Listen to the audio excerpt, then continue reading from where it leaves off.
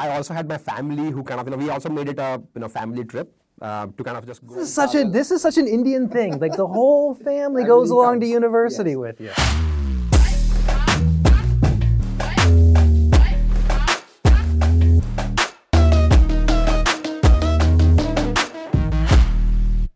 And we're back. CharchaCast. It's been more than a year, yet here we are. Really happy to be with you. Thank you for joining us today.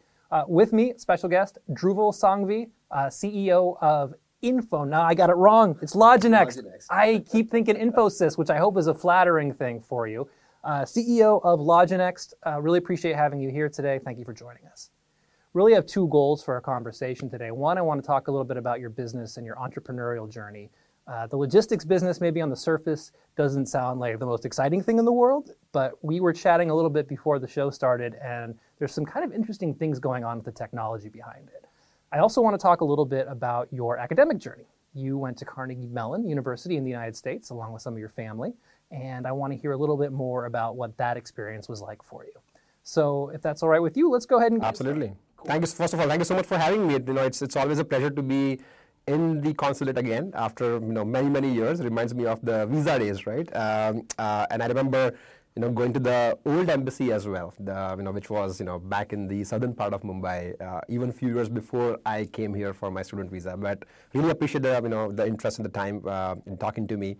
Overall, it's been a great ride over the last 11 years since I first moved to US. I remember 2009 is when I had applied for Carnegie Mellon and a few other universities as well. I was not, honestly, totally alien to the concept because my sister also went to Carnegie Mellon in 2005, and I had seen her journey in terms of how she applied, what is the experience like, and what kind of courses you picked there, what's the post-graduation experience, how do you get a job, how do you get exposed to things, how do you, start things on your own and stuff like that. So I was privileged to have that information. And I think by 2009, I also remember,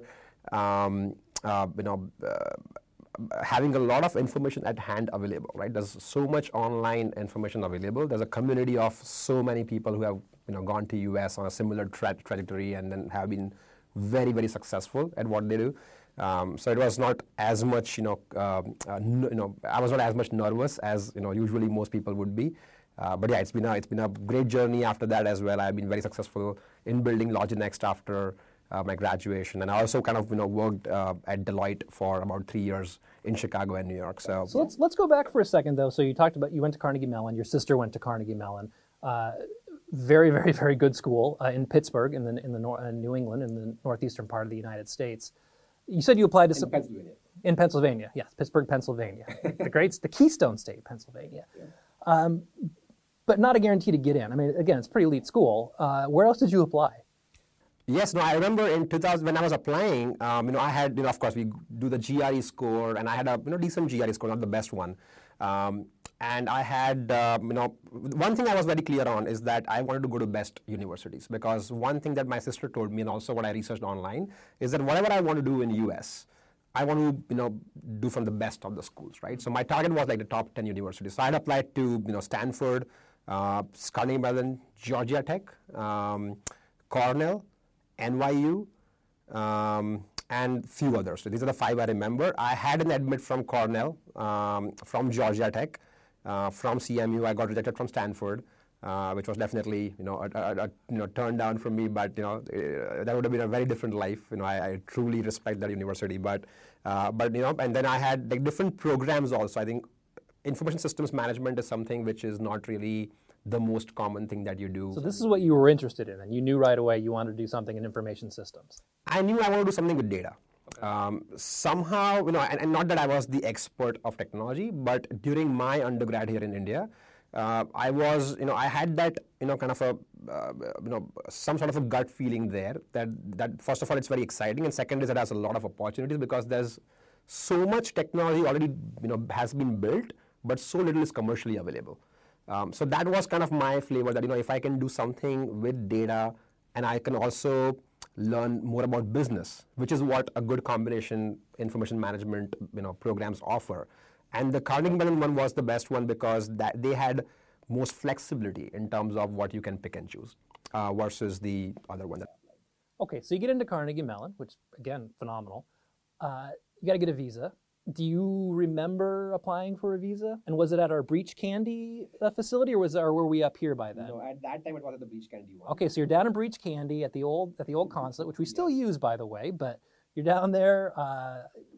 Talk me through that experience. Yeah, so that was my first time I was ever going to US. I had gone to Europe with my family back in 2006, like 4 years before I got the admit at CMU. So it was the first time experience for the US visa, and there's somehow there's a stigma around getting a US visa. So whenever you pass by that Breach Candy facility in the morning, there's always people lining up. Even if they have a slot at like 10 a.m., they would be there from say 7 a.m. So and they're still across the street here, by the way, in BKC. Exactly. Every day you can see people. Yeah, which is very surprising. So, and also I had this visa agent, right, who would kind of advise you on how what kind of documentation to prepare, making sure that you look good, you are talking the right things, and all of it, right? And that kind of creates a huge some sort of a pressure on you that you are doing for some, you're trying to, get something large. But when you get there, you realize that it's a very comfortable environment, right? The moment I got in, and I was also, I think I also got in like an hour early, not 3 hours, but an hour early from my appointment. And I was nervous, honestly, because there was so much told to me that, hey, it's going to be like a big thing. You have to get the visa. You've come a long way in your life. You have the great opportunity. You want to make sure that you get the visa. But when you go in, you just have to be yourself. But nobody tells you to be yourself. Everybody tells you to prepare a lot. Somehow I went there. I was just so comfortable looking at other people. Even the visa officer makes you feel comfortable by asking usual questions about yourself. Right? It's not nothing. There's no rocket science. There's no pressure situation. You go there. You answer whatever it is. And in a few minutes of time, or how much of it, I don't remember how much time it took, but you get the visa approval. They tell you right away that you get the visa and your passport will come back in like 2 days or something. And I was like, yeah, this was super easy. So much ado about nothing. Absolutely, and after that point, I've been advising every single person who goes for visa, because that's like a whole trend of people who get the visa. They are the ones who can, other people would kind of go and just kind of call them in their network to check, hey, how to prepare. And my usual first advice is that, do not prepare too much, right? Right. Be yourself is the key. The more you prepare yourself, the more are the chances you're going to end up saying something which is not you. And you don't want to really, look like trying to be someone else. Yeah. Which is the fundamental of that interview. Yeah, exactly, right? You're going to get yourself in trouble by preparing too much. Exactly. And it's true, we are friendly people. We're not out to get anyone. Yeah. And we love students. We love it when people go to the United States to study, and we want to work with people. So you're absolutely right. Don't be nervous. So you get your visa. It's in your passport. You're on a plane. You're on your way to Pittsburgh in Pennsylvania. It's for the first time you've been to the United States. So you step off the plane. Like, what are you thinking? Besides, I'm tired. So that was one. So I also had my family who kind of we also made it a family trip. To kind of just go. This is such an Indian thing. Like the whole family goes along to university with you. So for me, I remember when my sister was going, my parents were really nervous in 2005. And I had memories of all that too much of preparation. Right, first you have tons of baggage, you have too much of luggage that you're carrying, and every single small thing as if you're going to a maybe fifth world country where nothing is available, and you want to make sure that everything is with you. You land there and you realize the first thing is that, you can go and have a coffee at a Dunkin'. I remember, first thing I did after landing was at Newark Airport, there's a Dunkin', right when you go outside the gate, not the gate, but outside the entrance of or exit of the airport. We went there, we had a coffee. My family was there because we had a trip to Alaska. So we actually did like a 30-day trip. Whoa. And I remember on F1 visa, you could only enter 30 days before your orientation. Right. So we literally entered on 29th day because we want to maximize that time to travel and have fun before I go to school. So we landed at Newark Airport. I had a cruise planned the next day from Vancouver. And I was going to re-enter US on the very second day on my F1. So I had to get my, I forgot the name of the card. I had to get that signed by my university. So my first the I-20. I-20. Thank you so much. Very important document, which I now I don't remember, but it was the key document. That was the biggest, yeah. So I went to Pittsburgh. I had my connecting flight from Newark to Pittsburgh. went there, met my, the first person in the admissions department. They were very friendly. They asked me, why am I leaving the U.S. immediately after I am entering it? I told them I'm here for, just going with my family on an Alaskan cruise. Did that. They signed my I-20, went back to Newark, had my next day flight to Vancouver, took the cruise, entered Alaska, traveled across the Alaska, and came back to New York. So that was my first 15 days as such. And then I remember on 5th of August 2010 is when I formally went to Pittsburgh again for my school. Okay, so you get to Carnegie, or did you stay in the dorms?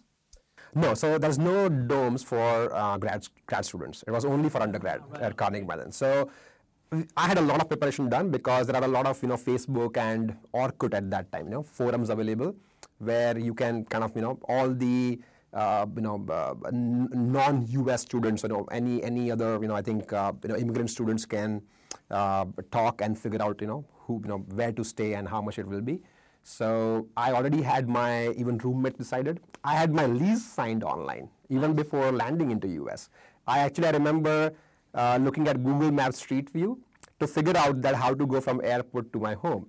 So I knew there's this bus called 28X, which takes me from Pittsburgh Airport to CMU campus, and there's like a 5-minute walk that I have to take to my apartment. I reached there. And I knew about all those routes because I had seen those streets on Street View on Google Maps, so I could relate to every single thing that I was actually doing on that first day. Reached my apartment, called my landlord from there. All I had was like just one phone with international roaming on to make that very first call to my landlord so that I can get into my apartment and put my luggage there. I called him. He was available. I remember his name was Mario. I called Mario. He was there. Handed over my keys, and I was in my apartment, and it was an empty apartment, no furniture, but that was my first formal home in the U.S. So you went to Carnegie Mellon for grad school, so you did your undergraduate here in India. Describe walking into a classroom for the first time and sort of the academic experience at Carnegie Mellon at a U.S. university versus the style here in India. Well, and this is the biggest. I think this is very, very important topic to discuss, right? Because this is where I saw the biggest amount of difference, right? The moment you go to, the first day at U.S. universities is so structured. And I remember before the class also, there was this whole 5-day orientation where they tell you every single thing that you're going to require once you start your classes, or even before you start your classes. How to open a bank account, how to get a phone, what to watch out for, right? What activities not to engage into, how to sign up for courses, how to get your email addresses, right? How to contact IT if you're not able to connect to Wi-Fi, right? Every single thing was so well thought through. As long as if you attend those 5 days carefully, you are pretty much sorted because there's no other question you would ever have. And they would give you all this material, printed and digital, to make sure that you can keep referring to it. So you never felt stranded or on your own or unsupported? Literally nothing at all. And that's what my first realization was, that there's so much preparation Indian students do before leaving India to enter US, thinking it's going to be an alien world. But there's so much support available. Cool. And it's not, you don't even have to ask for it, because this is very usual for universities, right? They take this job very, very seriously. They have been doing it for decades, not even years. So they are very seasoned at knowing what you go through. They know probably 10 times more on what you're going to go through than what you know yourself. And they want to give you all the support from day one. So never felt stranded, never felt unsupported. The staff on the university was so friendly, right? They would have sessions. They would also check on every individual student, periodically every week. They had like first 4 weeks of touch points as well. You can have a 30-minute, meeting time set up if you have any other questions that you want to just ask privately also. So much was kind of planned. And then the first class day comes, right? When you go there and you realize that the education system is very different. First of all, it's very informal. So you go there and you can you can sit wherever you want. Is that a thing here? Is there assigned seats for in schools in India? Yes, there are assigned. Even till like K-12, like till before you go to college, there are things like that. And you still you feel there's so much of that disciplined era that you've lived into, when you feel like you feel like freedom. You feel like you can really do whatever you want to, right? You go there. The first professor comes in, and they talk to you like your friends. And the classroom size is very small. It's not literally like 50 or 100 people. Like in India, I've seen usual class strength is like 50, 60 minimum in any university. All my classes at CMU were like 25, 30. So professors can kind of, attend to you in a much more detailed manner. All professors' profiles were available online on the intranet. So we could do research on who they are, what they have done in the past, right? So I was also very well read about, who that person is. Of course you were. You're like the most prepared person ever, though. And this happens to trust me, every single student, and all of my Indian friends who were there, all of them were equally prepared. Some of them were even more prepared than how I am. Yeah. This is like 10 years. Yeah, sure. And just thinking, 10 years, what's available now. Anyway, so please, okay, so the professors are approachable, the classroom's informal. The lecture format, is that different? The lecture format is primarily different because it's very conversational. It's not very textual, I think. It's more anecdotal. It's more based on real-world examples. Like I remember my first class was telecommunications. And I had telecommunications back, as a course in India as well in my undergrad. But that was taught more from a theoretical perspective, like, hey, let's open chapter number 1. This is how cables work, right? That's the first topic. And I remember the first class at CMU, the first conversation in the telecommunication topic or course was, what is the internet speed in US versus other countries? So it's something you can relate to, because everybody knows everybody knows speed tests and things like that. And then they kind of take you down from there on why it is 15 megabits in US versus 100 in Japan versus 2 in India, and what kind of technology goes behind it, and what US has done differently versus Japan has done differently versus India has done differently. And then they tell you the technological protocols on what are the protocols behind it, which is like the real core stuff that they want to teach you. But they grab your attention with that. Even I remember the second course was finance and accounting. They don't start with the balance sheet. They started with what happened to Enron in 2001. So the first story that the professor taught in the very first class on first day at CMU was what happened to Enron. What is Enron? And there was a big corporation in US which were cooking their books and got caught on one fine day. Stock prices crashed, and millions of people really lost their money. And how they were doing it, and what was the law that came after that, and what they really did in the balance sheet to really make that scam happen. So that kind of adds so much of a real-world flavor to what they teach, and then they kind of take you back to the basic concepts, was very, very important to me. Yeah, it's like the case study approach almost, right? And looking at the why before you get to the how. Which I think you're right. Not only is it more interesting, it captures your attention, and it gives you sort of a foundation for why do I have to care about what the TCP protocol is versus HTTP and all the rest of it, right? You're like, oh, I get it. It's because of this, this, and this, and it affects how fast I can watch a video on my phone. Exactly. So you're at Carnegie Mellon, you're settling in, you're in your courses and stuff. What's day-to-day life like? Are you able to, this is kind of silly, but are you able to find the food that you want? Are you experiencing any racism or hostility? What's day-to-day? Are you comfortable? What's going on? So I think the first few days feels a little different, because you're in a different culture. You have new friends. You don't have familiar faces all around you all the time, and not just American faces. You have faces from the whole world. There are literally, I remember there were students from 20 countries in just my single class, my single batch in CMU. So you first, and a lot of times you even encounter some of the races which you have never met in the past, right? So even you don't know how to react to them. Not just that they don't know how to react to you. And it turns out that the locals are the most comfortable one, because they have always seen it. So we have seen, I think what I observed from a diversity perspective is that diversity is formally taught also in the class, in the orientation, right? So all these things, like there are students from 20 countries, is known to me, and I can talk to anyone, and everybody kind of talks the same language. We are very similar people, so that kind of makes you feel comfortable over a few days. So first few days feels a little kind of out of place, but then you become very comfortable. Never even one day in my entire experience in US have I felt even a bit of racism, right? Primarily because I think a lot of these racism talks are more media-driven, is what I now feel. But usually if you're in a good university and you're in a good neighborhood, and not just me, none of my even friends have experienced outright racism as such, or any disrespectful behavior also which you can remotely connect to racism.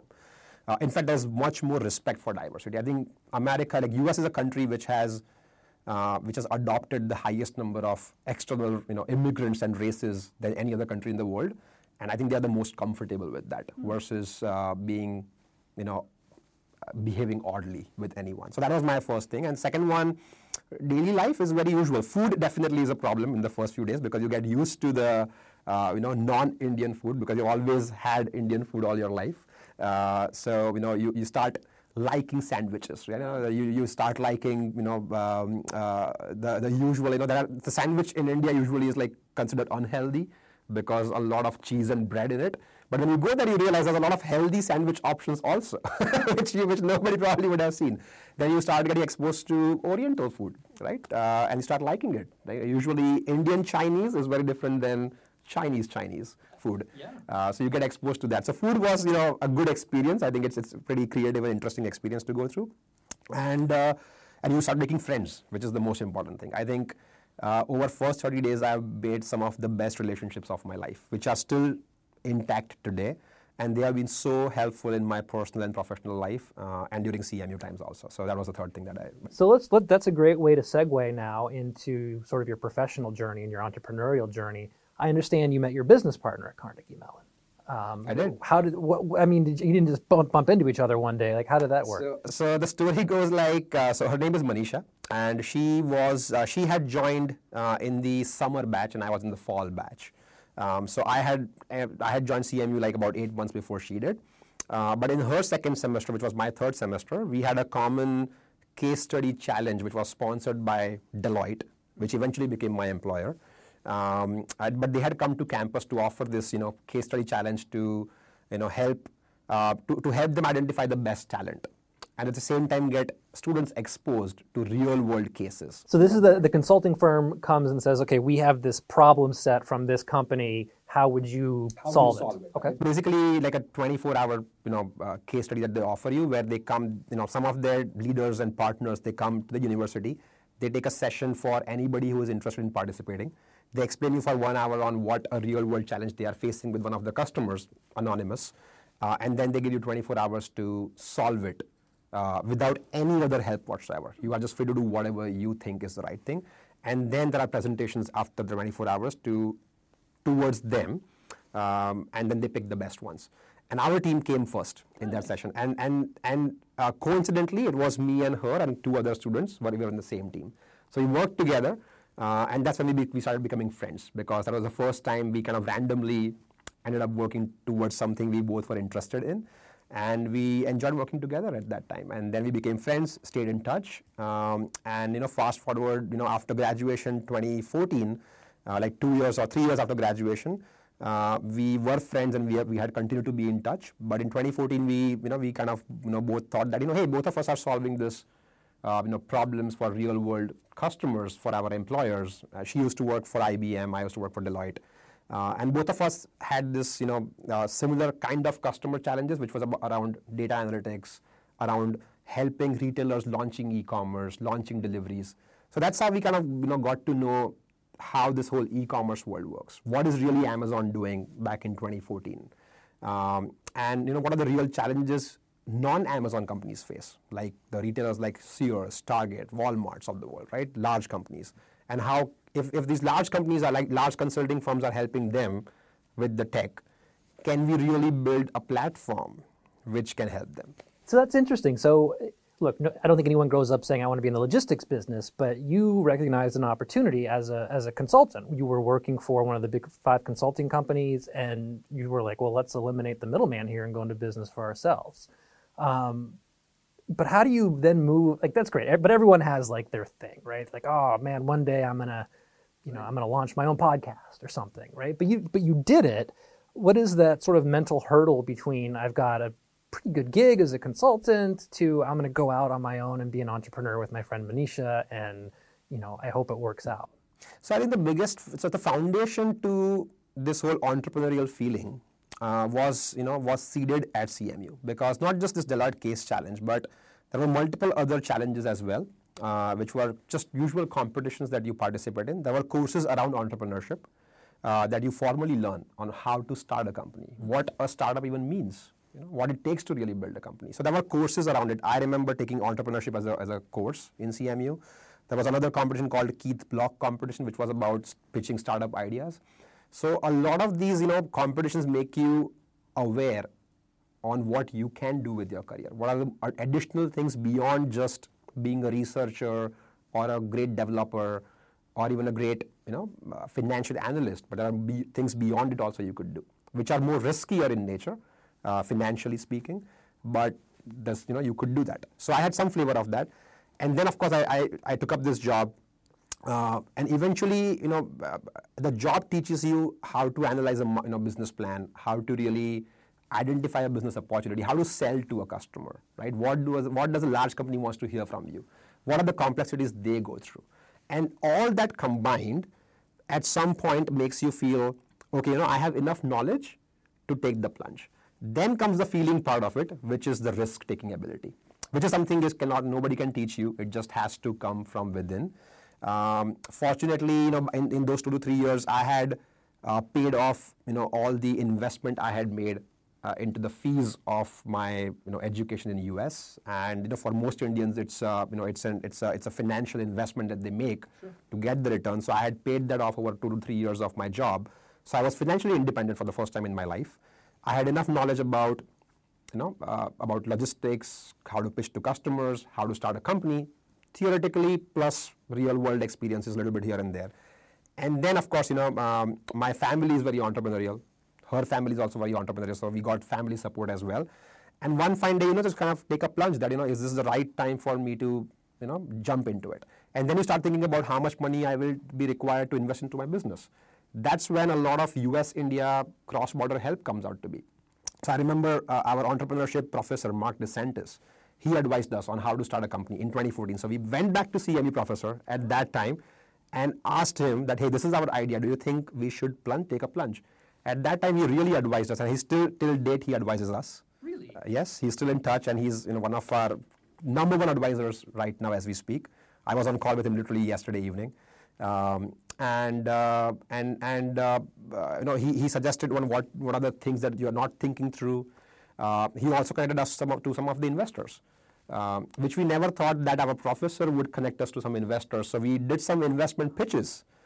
And that's how we realized that, oh, wow, you American investors are very much interested in doing something which is cross-border, because it gives you low-cost talent, which is equal quality in India, and you can still sell to businesses in the US. So you can make a lot of money, and you can arbitrate your cost at a lower cost in India. So you can run a cross-border investment and cross-border company, and they would love to invest in that company. So that's how we got our first investors also on board, and that's how it kind of worked out. No, I love this thing though, where your professor from your graduate school ends up being an advisor for your business, and it just goes to show, when you go to university or even beyond, you never know who these people are, what people are going to come back and be part of your network or help you or launch you on a different path. But still, it's pretty cool. There's some pretty neat symmetry there. And even not just professors, but I don't know how much time we have left, but even our career services, right? So I remember, of course, getting my resume reviewed by the career services, department at the university, and then fast forward 2019, we made our first hire in US from CMU. Really? And now we are one of the companies which goes to the tech fairs on campus to hire people, and it just makes. And all the people who helped me review my resume, they are the same people who are there, who are helping us hire other people from the same campus. Yeah.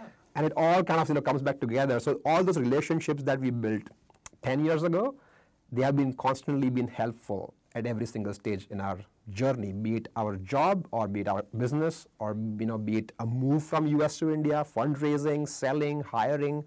So that 18 months spent at Carnegie Mellon has been so valuable. And of course, beyond that, I've made a lot of good friends. Some of them have moved to Mumbai now.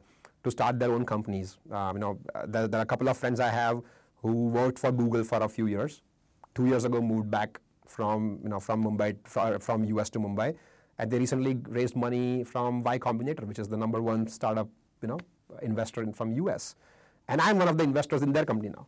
Cool. And then so there's so much network that kind of expands and compounds over time that is just unmatchable. So tell me a little bit more about Loginext, but the company that you're running now, which by all accounts is enormously successful. I thought I saw the word unicorn around it, which would be pretty cool.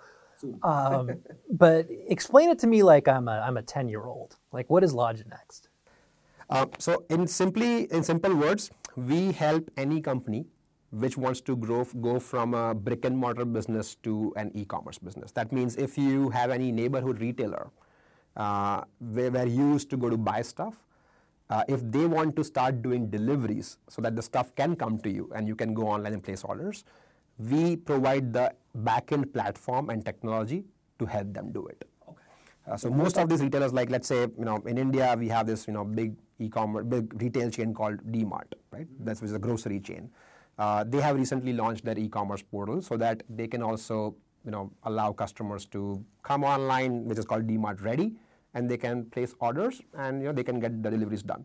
So all that end-to-end back-end technology for D-Mart is offered by Loginext. Similarly, we work with customers like Target, True Value, Walmarts of the world in US. Similar problem. They also have a huge store chain, but they have been largely brick and mortar. So if they want to start doing deliveries to the end customers, how do they capture orders? How do they track the driver? How do they inform the customer on when the shipment is going to arrive?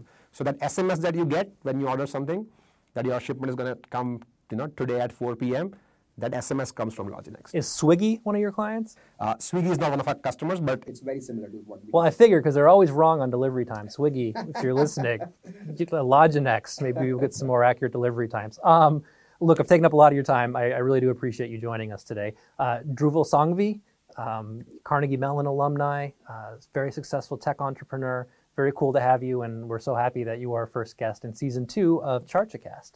Very, very happy to be here. Thank you so much for very exciting questions. It was a great conversation with you. Thank you so much.